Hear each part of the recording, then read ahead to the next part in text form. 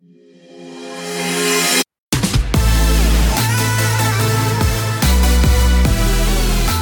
up, everybody?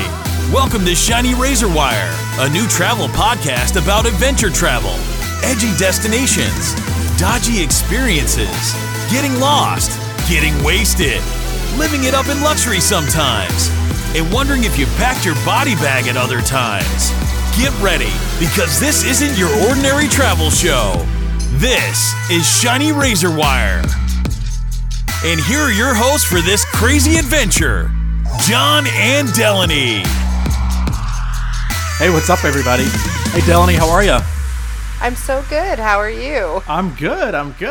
You know, maybe we should start by being honest with everybody and let them know that this is like take 45 on this first episode, because I keep fucking up the recording, and I can't obviously do more than like one thing at one time. We just recorded 30 minutes of audio, by the way, and then all of a sudden I was like, Delaney, oh my God, you're going to kill me. And it wasn't recording. I had it paused.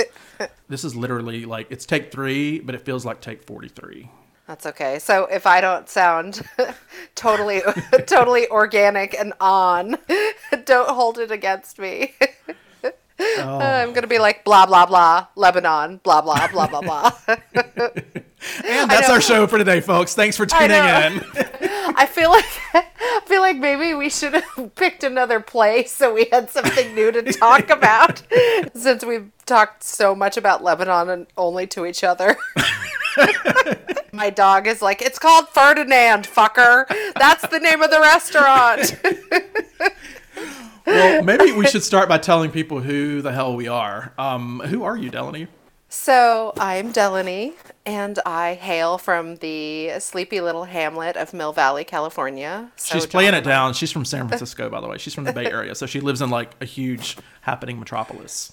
I don't know about that. I am just north of the bridge in the Bay Area. I actually have a full-time job. I work as a critical care nurse. Not a great time to be doing that right now because of the lovely COVID-19. So that's keeping me busy. Then in my spare time, I try and travel, and I love to travel. I hate the word wanderlust. I think it's kind of cliche, but globetrotter, I don't know. I'm just ticking off countries like one at a time. Wanderlust kind of makes it sound like you're horny while you're traveling. Yeah, I always wanted a good travel adjective. I just like to travel, and it is my passion, and that's what all my hard-earned COVID-19 money goes to. No, that sounds cash. terrible. COVID sounds like it's going to be the newest cryptocurrency. Sounds like a seriously. Name. When I'm not partaking in a global viral pandemic and I'm just normally taking care of sick people, I just like to travel. I am at 64 countries right now and would have been doing a couple more, but I'll get back to it soon enough. So tell the fine people about you. More exciting resume. I don't know about that. Delaney plays down her travel creds. I mean, she's literally, when she says she travels in her spare time, she means like every weekend. When she has a 3-day weekend, she pops up in Cambodia or Laos or the Central African Republic. I never know where she's going to be. And I travel a lot. So I guess to introduce myself, I am John Nicholson. I am a full-time travel blogger, travel writer, podcast host on travel. I run a travel company in Egypt, and I host a podcast about travel to Egypt. And so travel for me is a full-time thing. And so now Europe is my base, and I travel a lot in the Middle East, a lot around the rest of Europe. And Delaney has me beat sometimes with travel. I mean, I travel full-time. She has a full-time job, and travel is her second job, essentially. And I feel like she travels more than me. Like, she'll literally take a 3-day holiday and be like Hank swinging from the trees in Angkor Wat. And I have travel. That's actually, Instagram. I haven't been there. It's on my list. I want to go to Angkor Wat. You want to swing from the trees? No, I don't know about that. The chandeliers. But, yeah, exactly.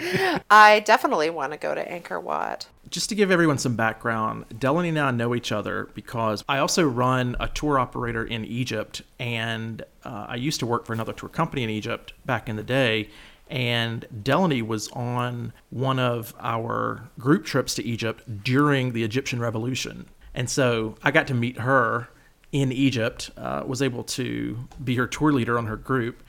And we got to experience part of the Egyptian Revolution together and all the craziness that was going on. So Delaney and I both go to some pretty edgy places. Speaking of which, let's talk about one of those, because Beirut and Lebanon have become one of my favorite places in the Middle East now. I did not expect Lebanon to be so amazing, and especially Beirut.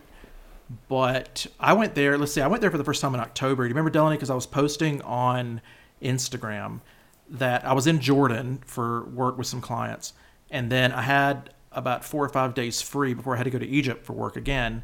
And I just posted on my Instagram a poll and asked people, should I go to Istanbul or should I go to Beirut? And I had been to Istanbul a few times, and I love Istanbul, and I would have been happy to go back there. But I was really rooting for Beirut because I'd never been to Lebanon. And it was kind of neck and neck for like about 12, 15 hours. And I was really hoping Beirut would win. And I think in the end, Beirut edged out Istanbul by like 52% to 48%. And so I just took the advice of the herd and went to booked a ticket to Beirut. And holy cow, I mean, that city surprised me so much. Do you remember the stories I was posting on Instagram and how amazing it was? I had always heard that Beirut was a really fun place to go, and that they had really good underground parties and things like that. And people think of war and bombings. And, you know, even when I told people that I was going to go there, people are like, and they make such a face. But of course, I was always interested in going. And I saw your pictures and I was like, oh my gosh. And I asked you if you thought it would be safe for me to go if I went by myself. And you said yes. And as it got closer, and I was like, hey, would you go to Beirut again? And you were like, hell yeah. Yeah, I love that place. And, you know, I had a 5-week trip. She had a 2-week trip. And she was going to 4 countries. I think I went to 3 countries in the Middle East. And we overlapped. We were planning to overlap in Bahrain. We didn't by 1 day. But we overlapped in Beirut. And so we both flew into Beirut. We got there at like 10:30 at night. It was really late. We came from different airports, but we ran into each other. Remember, in the customs line, I walked right up behind you in the customs line, and we ended up breezing through immigration, which I thought, my first time there, I thought that was going to be a huge hassle, because when we were there, we were calling it the country to the south, or we had an acronym like TCS, like the country to below the south. Us. Yeah, the country below us. The country below us. Because we had both been to the country TBU. below. Yeah. And CU? TC. I don't know what we called it. TCBU. We just didn't call it Israel because we were afraid we were going to get like stoned or something. Yeah. But you know what that really tells me is that as well-traveled as you and I are, we even still had all these misconceptions about Lebanon. I mean, I like you were saying, I also thought it was dangerous. I thought it was edgy. I thought, you know, I didn't go to Lebanon for like a decade of traveling in the Middle East because I thought it just wasn't a place that was safe to go, even for an adventurous traveler like I am. And I just went on a whim. I'm like, all right, I'm just going to put all this stuff behind me. I've heard it's great. I'm just going to go give it a try. And I was just blown away. And, you know, even literally at every step of the way, you know, the security line going there. I was on the plane from Amman to Beirut, and I was deleting photos in my Instagram feed from Israel from years ago because I didn't know. I just heard these stories, and I was like, oh my God, are they going to grill me? Are they going to go through my social media? What's going to happen? And it was literally just like, welcome to Lebanon. Here's your free visa. Come on in the country and spend your US dollars, please. It was so the opposite of what I had ever. And that was Lebanon at every step of the way. You know, literally going through the immigration line was the opposite of everything I'd heard and assumed. Definitely. I was scared because I have like no poker face whatsoever and I'm a horrible liar. And I thought, are they going to be like, have you ever been to Israel? In my face with the flashlight. And I'm like, no, yes, I don't know. So I was trying to be cool. like you're coming home drunk to your parents or something. Be cool, be cool. And I was just like, yeah, I've never been to Israel. Israel? What's that? No. You know? And it turns out they did not even give a shit. They don't give a fuck. And the misconception there is if you're Lebanese, you can't go to Israel. And if you're Israeli, you can't go to Lebanon. But they're not trying to control where other people go from other countries. So, you know, they recognize they desperately need tourism. They desperately need foreign currency and commerce. And so you could have, you know, just come right from Tel Aviv and they're going to be like, welcome to Lebanon. I mean, I certainly wouldn't advertise it. But so you go through the airport and arriving in Lebanon is the opposite experience from what I thought it was going to be. Being in Lebanon, being in Beirut, traveling around the country was also the opposite experience of what I thought it was going to be. I thought it was going to be dangerous, edgy. I thought I was going to kind of have to watch out. I thought there weren't going to be, nice places to stay. I thought there weren't going to be tons of bars.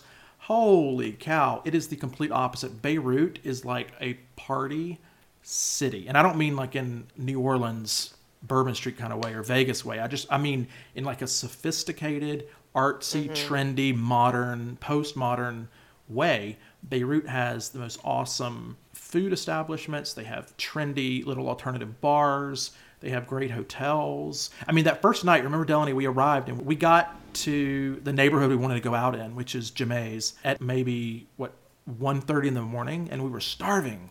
And we were just looking for something to eat, and everything was closed because I didn't realize. It was Saturday night, too, and I was ready to go out and rage. I didn't realize everything closed at 2 because the last time I'd been there, I think I was out about 11-ish.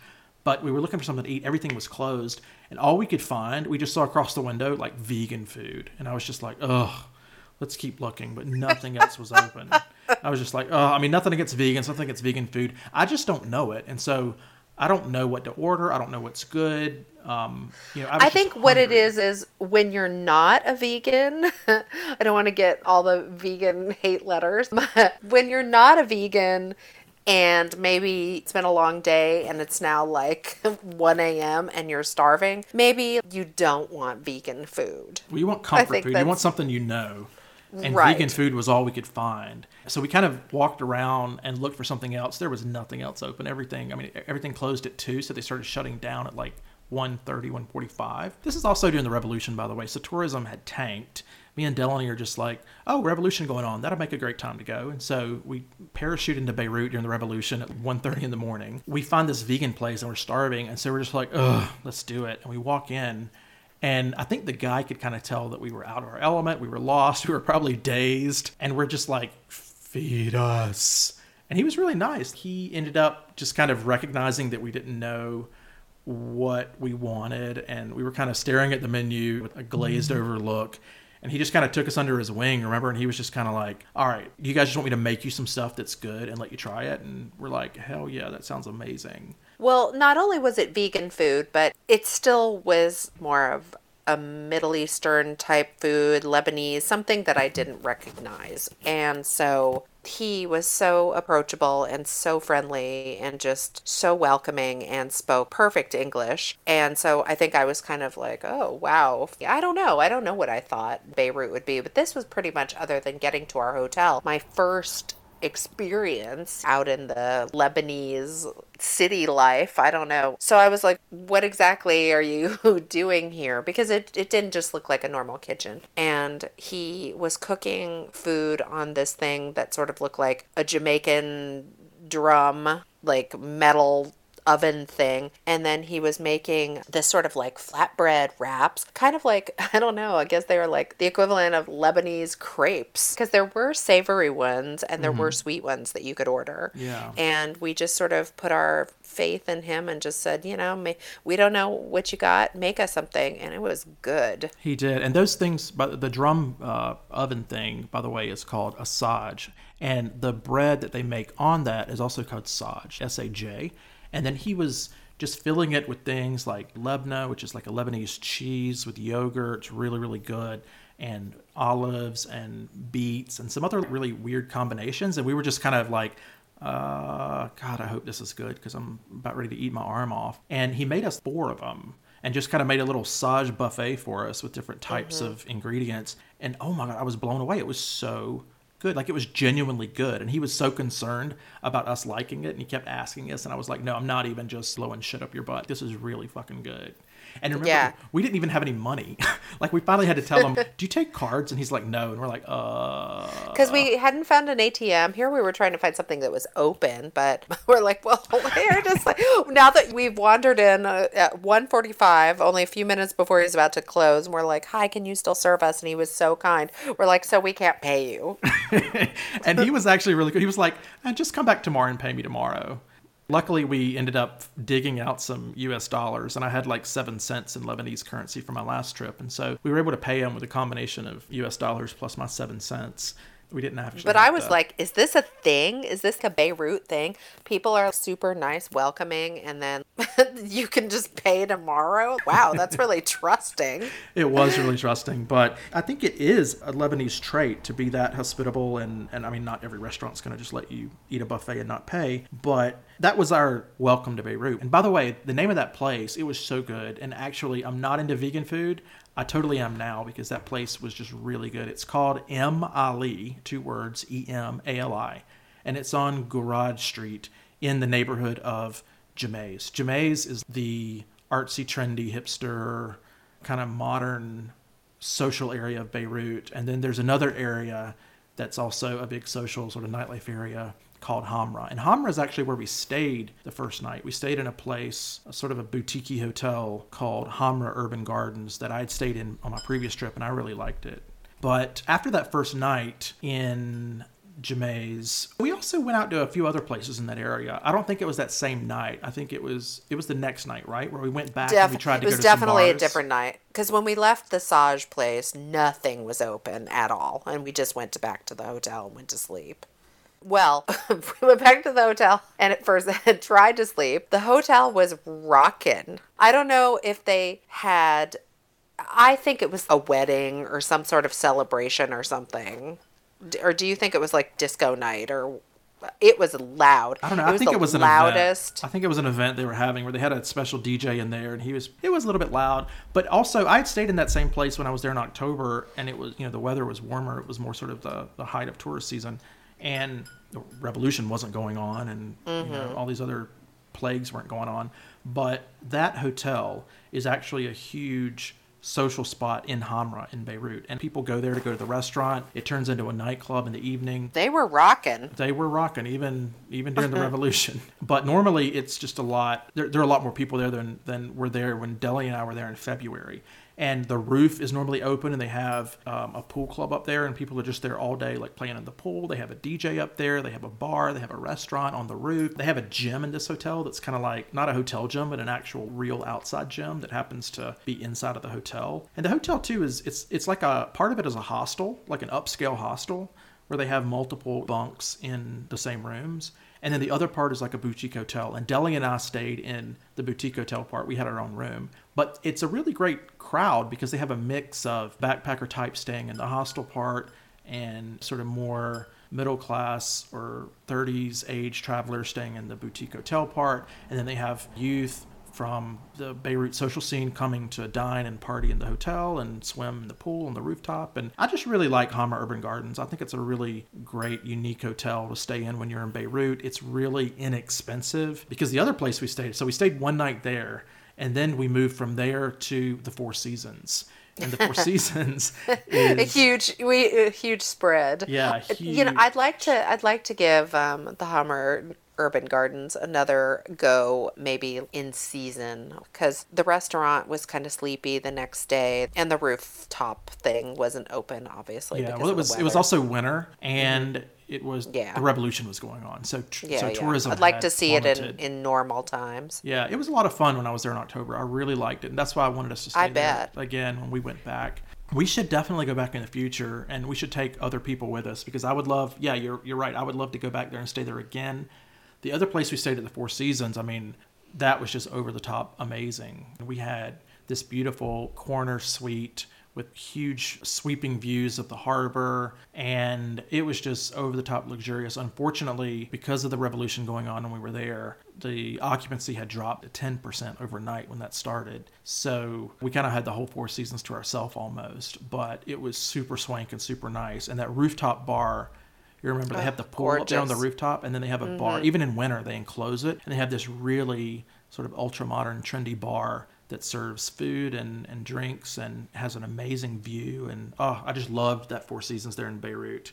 Oh, yeah, it was fantastic. And of course, Four Seasons hospitality and service. And yeah, our room was great. Oh, that view was so beautiful. Remember the breakfast we had too? They would bring out an entire buffet just for our table to start, and then we could order stuff. That's right, because they usually have the breakfast buffet, but because the occupancy was so low, they brought us the menu and you could pick whatever you wanted off of it. And then they could bring you anything that they would normally have from the buffet. Oh my God, the last day that we were there, we ate ourselves sick. Honest to Jesus, I did not eat for a good 28 hours, I think it was, afterwards. It was a full day and then some. We ate so much. I mean, it was just so delicious.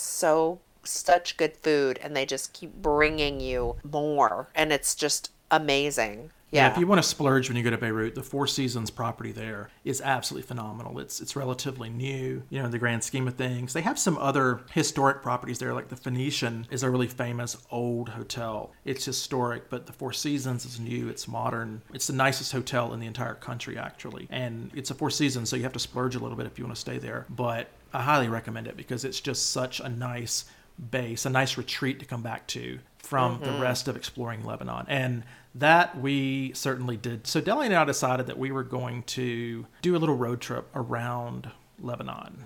And for those who don't know, sort of geopolitically, Lebanon, part of it is still controlled by Hezbollah. So you have pockets of the country where, Hezbollah is a political party also, and it's kind of a social organization and a terrorist organization, and there's just a lot of complicated stuff going on there. But, oh my God, I almost did it again. I called it Lesbullah. The whole time he kept calling it Lesbullah, the Lesbullah, which how has Will and Grace not done a skit on this or something? I don't know. But Lebanon and Hezbollah, I keep mixing them and saying Lesbullah. But, okay, Hezbollah does control parts of Lebanon outside of Beirut. And so we kind of really didn't know what we were getting into. We were just like, there's some sites we want to see, some cities we want to go to that are in the I almost did it again, the Hezbollah controlled part, and we're just gonna get in our little jacked up rental car and drive there and do a road trip. And so Deli and I we rented a car from Avis, and we were just like, okay, here is Baalbek on a map. We really wanted to go to Baalbek, and we just start driving, right? And so Baalbek is supposed to be really cool, and I was kind of stoked that John was into it because I had heard about it from somebody, a friend of a friend who had been there, and they were like, if you're going, see if you can get out to Baalbek. So I looked it up, and I was like, oh. And so I was like, would you be interested in doing this at all? I don't know. Some people aren't into the architectural side of country or historical stuff, and he was totally down. Baalbek is, I guess it's Roman temple ruins. It's kind of this city that was, the Greek and Romans, they called it Heliopolis back in the day. And it was a city, and it has these really large Roman temple ruins and these huge monoliths, these big stones that are really cool. And so it's supposed to be this really cool place, this old ancient city. And then also driving out there, it's out in the Bekaa Valley, which is kind of east of Beirut, sort of middle east of the country near the Syrian border. And it's just in this farming valley. And so it's all supposed to be so phenomenally beautiful. So I was so excited to see it all. So here we go off on our little trek from Beirut in the rental car to go to Baalbek with John, who barely has no coat. Well, I was coming to the Middle East for 5 weeks, and so I always pack pants because I only wear pants in the Middle East. I don't wear shorts because it's a little culturally insensitive. But I didn't have a jacket. I didn't have any long sleeves. I barely had anything that would keep you warm. And so I wasn't expecting what we encountered on the way to Baalbek. So we start driving. We get about 30 minutes east of Beirut and then start heading northeast. And we were kind of going up slowly. Yeah, I wasn't really thinking we were... Right. Yeah. But all of a sudden, I'm like, Delaney, is that snow? It started fucking snowing. And we're just like, oh my God. And then it started sleeting. And then it was getting harder and harder. And then finally we get to part of the road where there's a lot of traffic. And we're just like sitting there waiting in traffic for a while. And we inch our way up to this area where we realize they've closed off the road and they're putting chains on people's car tires and not letting you go forward unless you have proper equipment to drive in a fucking blizzard. And so we ended up not even being able to go to Baalbek because we got derailed from a fucking snowstorm of all things in the Middle East. Yeah, it was sticking. It definitely wasn't chain weather. I know when I've gone places and I've had to put on chains, I don't know, maybe above that it was really coming down, but they were putting chains on, in my opinion, way too early. But they wouldn't even, like, I'm like, let's just go and we can always turn around.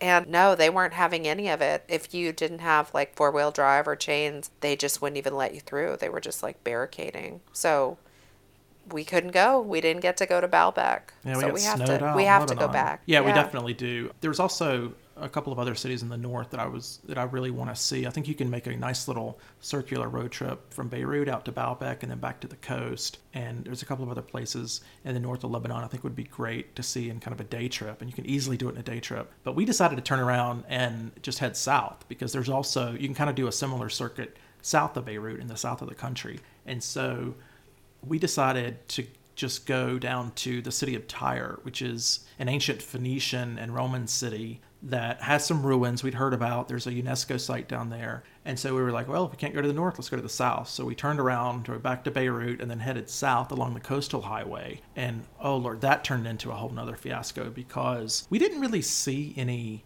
evidence of Hezbollah in the north, in the Bekaa Valley, even though it is Hezbollah territory. Well, I don't even know how far into the Bekaa Valley we made it. But when we... well, definitely not in Beirut. Not in Beirut, but... So heading south from Beirut, you kind of, go through these little coastal towns. The first big town you come to heading south is Sidon. And that's supposed to be historic too, but we didn't really find a lot there. I think we were just starving when we got there. We were starving our entire trip in Lebanon. Why were we so fucking hungry? But, I don't know, because like I said, we ate. Was it Saida that we were trying to like get the SIM card or something, and that's when we saw the Popeyes? Oh, yeah, well... Yeah, we decided we needed a SIM card because we were going to have to navigate in Hezbollah territory in the south. And we saw that, remember we were going around the traffic circle and there was a billboard that was almost completely torn down. And I saw one tiny little corner that looked like a Popeyes advertisement. And I was like, oh my God, a Popeyes. They have a Popeyes here. And you're like, there it is on the other side of the traffic circle. So we stopped at Popeyes and engorged on 3 different combo meals before getting a SIM card, which was another adventure. Then we continued south to Tyre because, we didn't really find much inside. And it was just kind of like, no, I think we just drove through there. Yeah, I think there is some stuff there, but we didn't find it. Tyre was really our destination because that's the city in the south of Lebanon that's known for its ruins, and we really wanted to get there. And we'd already wasted part of the day trying to go up to Baalbek and getting turned around, so we were making a beeline to Tyre in the south. And so, but here's the thing: so we leave Sidon, we start driving down the highway towards Tyre, and all of a sudden, I'm like, oh my God, Delaney, look. And she's like, what? I'm like, that's the Hezbollah flag. It's a really noticeable flag. The Lebanese flag is this beautiful red and white flag with this pretty little cedar tree in the middle. It looks like a Christmas tree. And then the Hezbollah flag is this yellow flag and has an AK-47 on it. And I didn't think that the Hezbollah presence would be so in your face, but they are not even kidding about saying you are entering Hezbollah land. And the Hezbollah flag was everywhere, along the roads, on the street lamps. Yeah, the really flags were actually along the highway, like how a certain town might do it up with a certain time of year where they advertise something. Yeah, you definitely notice that it's a totally different flag. And it's actually an arm up holding the assault rifle. Yeah, there's no mistaking that it is like a militant flag. It's no mistaking that it's very different from the sweet little cedar tree. And that it's, some Islamist political party / militant group. And in addition to the flag, we started seeing pictures of the Hezbollahs. I guess we ended up trying to figure out what the adjective was. It might be something else, but we have decided that it's Hezbollahs. Yeah, we went through like Hezbollites, Hezbollans. We settled on Hezbollahs. Hezbollahs. So the Hezbollahs leader is a guy called Hassan Nasrallah, and I started seeing pictures of him, and I was like, oh my God, Delaney, that's Hassan Nasrallah. And she's like, who? And I'm like, the Hezbollahs leader. And then we started seeing pictures of that Iranian general that was killed. And you're trying not to say Lesbos. I know, I'm trying so hard. Oh, that was right after. That's right. See, we talked about this before on one of our failed attempts, that coronavirus has taken over so much that we've forgotten about all the other things that have happened. We forgot about World War III that was going on at the time. That it just barely, it's now at the beginning of April, and that 2020 has just been, its own decade. But that's right. The year started out with this potential Iranian conflict. And there were pictures of that dude, whose name I knew then that I don't now. Soleimani, I think.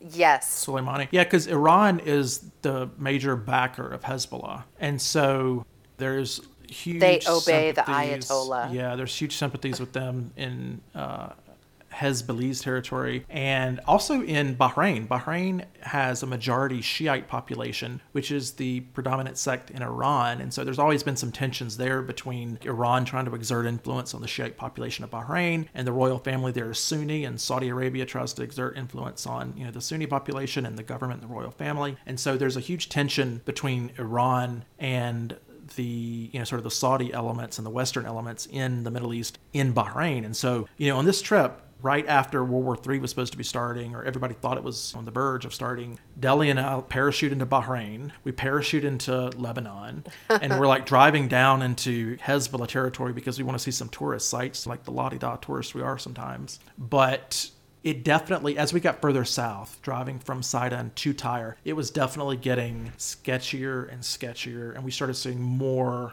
Hezbollah signage and writing in Arabic that was clearly politically oriented. And then, so we get to a suburb of Tyre, and we pull over because we needed to go to the bank to get some cash out. And we get to this, we are turning around because we see an ATM, and we get to this traffic circle. And remember, we see this coffin on the beach with the Hezbollah flag beside it and some flag with some Arabic on it that we couldn't read. And the coffin was painted in the colors, well, not even just the colors. The coffin was painted as an American flag. Remember that one?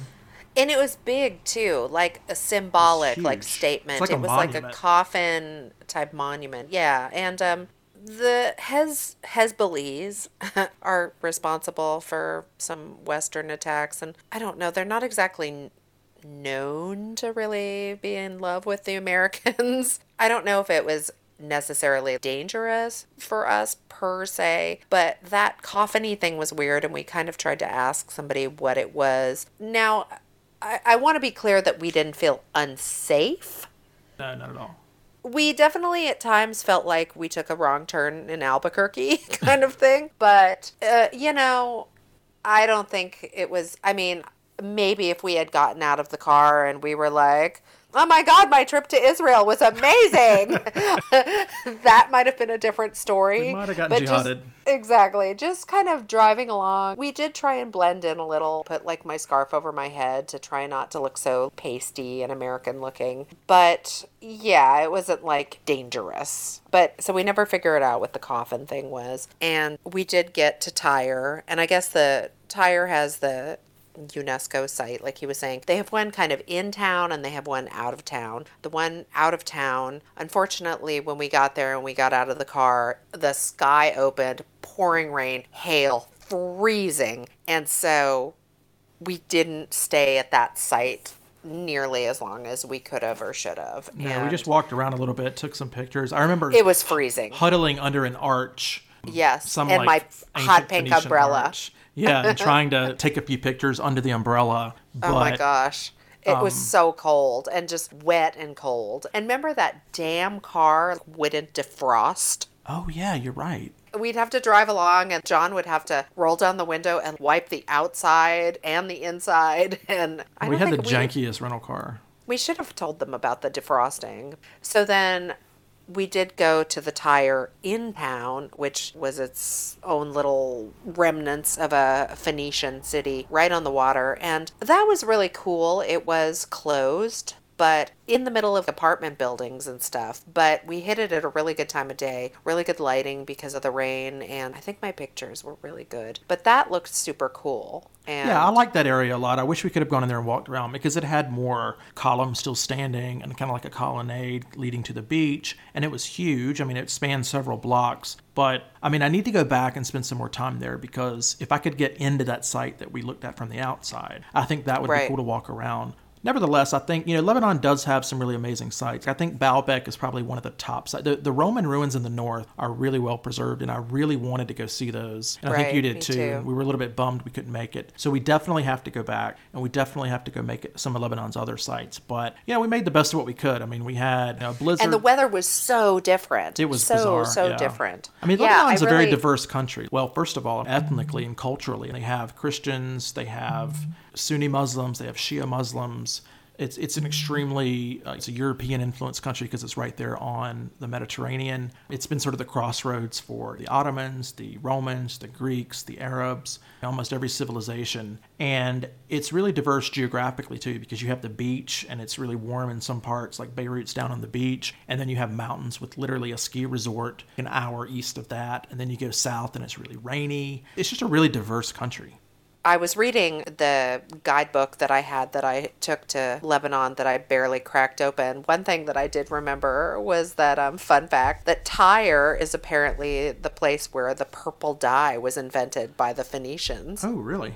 Tyre was also the birthplace of a lot of philosophers and mathematicians and things like that we associate with ancient Greece. Because remember, Lebanon and the Levant, that whole region fell under Greek influence when Alexander the Great conquered it. And then the Romans took over later, and it was part of the Roman Empire for a long time. So Tyre is actually historically and culturally, Tyre is a really important historic point. I mean, it was the center of the Phoenician civilization, and the Phoenicians, colonized everywhere from the Levant, where Lebanon is, all the way over to Cadiz in Spain and Carthage in modern-day Tunisia.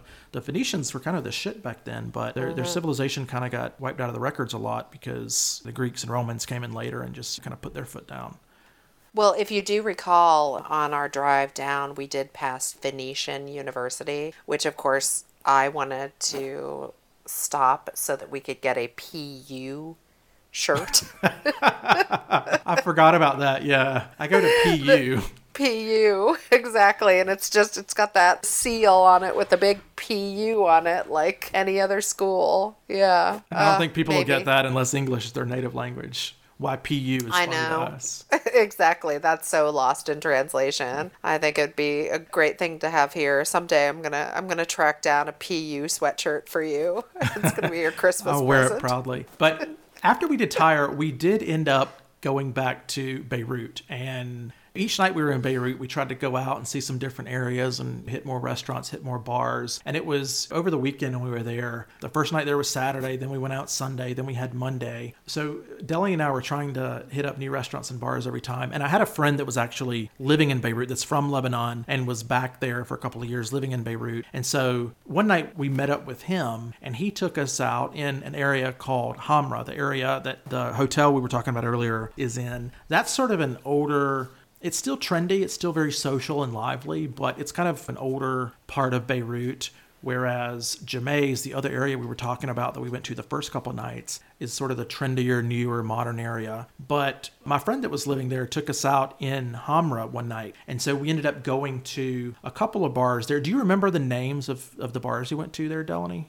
Yeah, so the first one that we went to, and I enjoyed them both, but first one we went to is really well known in Beirut, if you wanted to look up trendy bars, is this place called Ferdinand, and super cute on the inside, kind of like a gastropub, and it has mixologists, not bartenders. Kind of hipster, but like all walks of life in there and very open-minded, but they had really delicious food and then yummy cocktails. The cocktail I had peppercorns in it and was kind of spicy. It was a super cute place. I enjoyed it. Yeah, I like that. It was really centrally located too, and it was packed. I mean, obviously, it was Yeah. packed with a lot of locals too, and Really busy. expats. It was a good mix of people right there in Hamra. And then my friend after that, he had to go, But he took us to another bar. We asked him for kind of like a typical or a popular local bar. And we walked down the street for a little while. It was still in Hamra, but he ended up taking us to this office building. And he was just kind Definitely not what you would expect. No, not like at when all. he was turning in there, I thought maybe he was going to like an ATM or something. Yeah, I don't know what he was doing. It was just like this office building, and we walk in, and it's dark, and he just kind of points down this hallway, and he's like, there it is. And, he kind of says goodbye to us because he has to go. And we're kind of like, okay, let's go down this dark hallway in this abandoned looking office building and see what we can find. And we walk down to the end of it and open this door. And it was this bustling, packed restaurant bar entertainment venue. I never would have expected that in that location. I Super did not cute. see that coming. But so that one was called Mezian. It was in a building called the Rasamni building, but the place was called Mezian, and it was a really local place. Like, did you see any other foreigners in there? I think we were the only foreigners. It just looked like a fun place, Saturday night out type of thing, although it wasn't Saturday, but it was pretty busy. I want to say it was a Sunday or Monday, and it still was really packed and really like open and airy for where it was. And I think we ate there as well and had some cocktails. We were starving. No. I ordered pub food. Remember, I ordered like these cheese stick looking taquito things and chicken tenders. Yeah, those were really funky. But that was where I was able to try one of the local beers, and it was delicious. And it was the beer that is named after the country code of Lebanon, which is... That's 961. Because I follow a blog too now called the 961. So this really good local beer was just named after the country code, which was 961. I really liked it. And I think I tried a couple different kinds. And pleasantly surprised, just like everything else in Lebanon. But decent beer. Who knew? Yeah, that place was good, Mezian. And I never would have found that place in a million years on my own. No way. Yeah. Back down a hallway.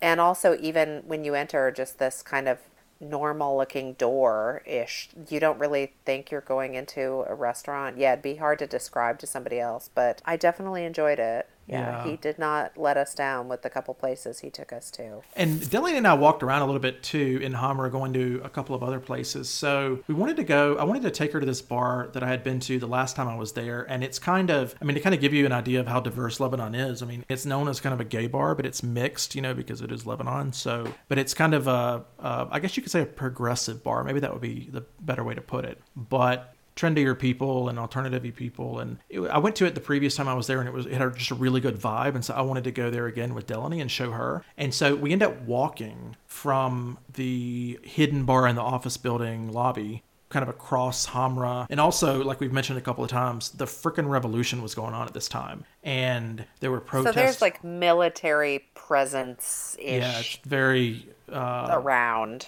Yeah, very sort of authoritarian. And it was probably like midnight at this point. And Delaney and I were just walking down this street, and all of a sudden, like when I'm traveling, I'm kind of absent-minded sometimes, and like nothing phases me. I mean, Hezbollah could be like kidnapping me one day, and then we could be going to a gay bar in Beirut the next day, and then we could be skiing in the mountains the next day, and I'm just like, whatever. So these things don't really faze me, but I think, and I had been there before in October, so I think we were walking through this neighborhood, and Delaney was kind of recognizing, this is looking a little sketchy, and now it's looking a little militaristic, and is this really safe? And, we come across this government building that's just barricaded the fuck up with huge concertina wire, like huge 6-foot spools of razor wire. And Delaney's kind of looking at it like, And you remember the only thing I could think of was I just kind of turned to you and go, this razor wire is really shiny. Like, that's the first thing that popped in my mind. Not, oh my God, we're in the middle of a revolution, walking through a sketchy neighborhood in Beirut. Hezbollah's probably tracking us down because we've been calling them Lezbollah all day. And I'm just like, the razor wire is really shiny. Do you notice that? And it was shiny. It looked brand spanking new, like somebody had just gone to Razor Wire R Us and bought these big bales over and They put them on the probably street. did. And sharp, almost like where you see in a movie or a cartoon or something where the light is glinting off the spiny, sharp pines, whatever they are, where you just know you wouldn't want to go up against them. But yeah, it was super shiny, and we had a laugh about that. that stuck, and we just decided to it was very Run with typical it. of our repartee back and forth when we were traveling together, and so we thought it would be a great name for the podcast, and so here we are. Exactly. So oh, you remember the other thing that was, I guess we didn't get to even talking about the progressive bar we went to because we got stuck talking about the shiny razor wire we came across on the way. But do you remember we were going there and we were kind of trying to hide that we were going to this specific bar? And I was kind of telling people, oh yeah, we're going to, I think we ended up taking an Uber in the end. Oh, our Uber, right. Yeah, I was telling people, I looked up a restaurant nearby and of course it was closed because it was like midnight. But I told the Uber that's where we're going. And he kind of caught on and he's like, are you going somewhere near there? Because that place is not open. And I was just kind of like, And you're like, I don't know. We're meeting our friends. yeah, we're meeting not our really friends on sure. the corner. This is just a nearest place. And he was kind of quizzing us. He's like, well, where are you going with your friends? Maybe I could just drop you off there. And I'm like, we're going to a bar around here. I'm not really sure what it's called. We're just meeting them. Like, we'll be fine. And he was like, oh no, you must mean Bardot. And we're like, no. And he's like, oh, if you're going to a bar around here, that's the only one. Yeah, that's the biggest one around here. It's really popular. Yeah, that must be it. And then we have to go through this security checkpoint at one point because we went through someone's neighborhood. And a then diplomatic neighborhood or neighborhood. something.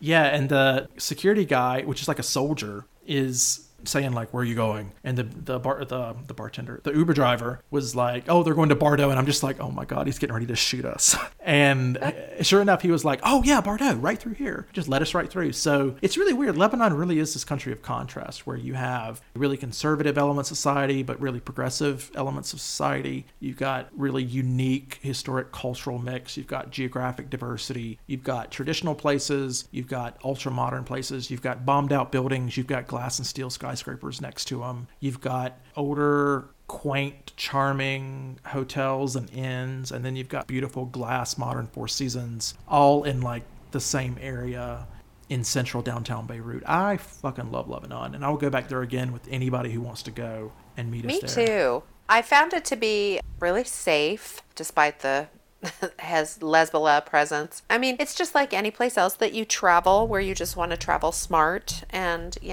not be a jackass. But I found it to be safe. The times that I was out by myself and without John, I felt totally safe. People were just so friendly and welcoming and helpful. And the food was just, Lebanese food was great. Yeah, Do not be dieting when you go to Beirut. No, definitely not. And don't be wary of vegan food, strange vegan food. Yeah, I definitely learned a lesson in opening up my own self to new experiences there. But you know what's funny is that shit keeps happening to me. I mean, I feel like I've been to a gazillion countries. I've been to some crazy places dozens of times. And, people like you and me, it's hard to find a place that wows us. It's hard to find a place that blows us away. And Beirut definitely did that. And I keep finding more and more things there and more experiences that I'm like, oh my God, like I feel like I'm 22 again, traveling and seeing a lot of the world for the first time. And it's hard to do that when you've traveled a lot. And I know a lot of podcast listeners are really well traveled, but Beirut really is a place that you can have that experience again, even if you've been to 60 something countries like Delaney has, or you've been to places like Egypt and Bahrain and Bumfuckistan a million times. Beirut is a place that will still really open your eyes and break a lot of misconceptions about travel in the Middle East. And it's just fucking fun. Let's go back. Definitely. For a country that's the size of Connecticut, we still have to see so much of it. Yeah, there's a lot left to do there. Now, granted, February was a good time to go because there weren't a lot of people and it was off season, but it did snow, which of all things to keep us from going anywhere in the country, that's not the thing that I thought would stop us. Yeah, I mean, I thought Hezbollah would stop us quicker than snow in Lebanon. For real, or some sort of checkpoint. There are a lot of checkpoints all over, but even still, going through the checkpoint, they just wave you through. I don't know what, we did kind of try and figure out, like, how do they know? Yeah, I guess we don't look like terrorists, so they just. I guess right terrorists have a look, shifty, dodgy look. We did not have it in our Nissan Sentra with poor defrost. So they probably couldn't see us through the window. Exactly, they just couldn't tell. We could have been shifty and dodgy, but yeah. No, Lebanon did not disappoint. It was a lovely surprise, and I would recommend anybody do a tiny bit of research as well as keeping your mind open and don't go by what people might have told you about it. And yeah, just go. Have a good time. Just go, explore, meet people, get lost, get kidnapped, whatever you got to do. You're going to have a good time. I promise. So, all right, with that, let's wrap it up. We've had quite a first episode talking about Lebanon. Definitely not your typical tourist destination that you would expect to talk about on a podcast show, especially on the first episode. But hey, we want to talk about the edgy places, the out-of-the-way places, the places that you would not expect to be fun, but are a ton of fun. All right, well, with that, we will leave it for another episode to talk about some more crazy adventures, more crazy places. And Delaney, I hope to see you again before too long, too. We got to meet up and do another trip together as soon as this coronavirus shit lets up and we get over that. Oh, for real. My gosh, I'll be on a plane so fast. I thought Hezbollah was going to take me down and it's going to be fucking coronavirus. I hope not. Yeah, hopefully we can travel sometime in the next couple months. Well, until we can get back on planes, we'll keep coming back on and making more episodes and talking about it and hopefully keeping people entertained and just sharing our crazy stories of travel to all these places. Not only places we've been, but places we're going to certainly go back. So if anybody wants to join us, we will happily get on a plane and meet you in places like Lebanon and some of the other places we're going to talk about in the next couple episodes. So survive COVID-19 and we'll see you on the other side of this shit. Stay safe. Bye.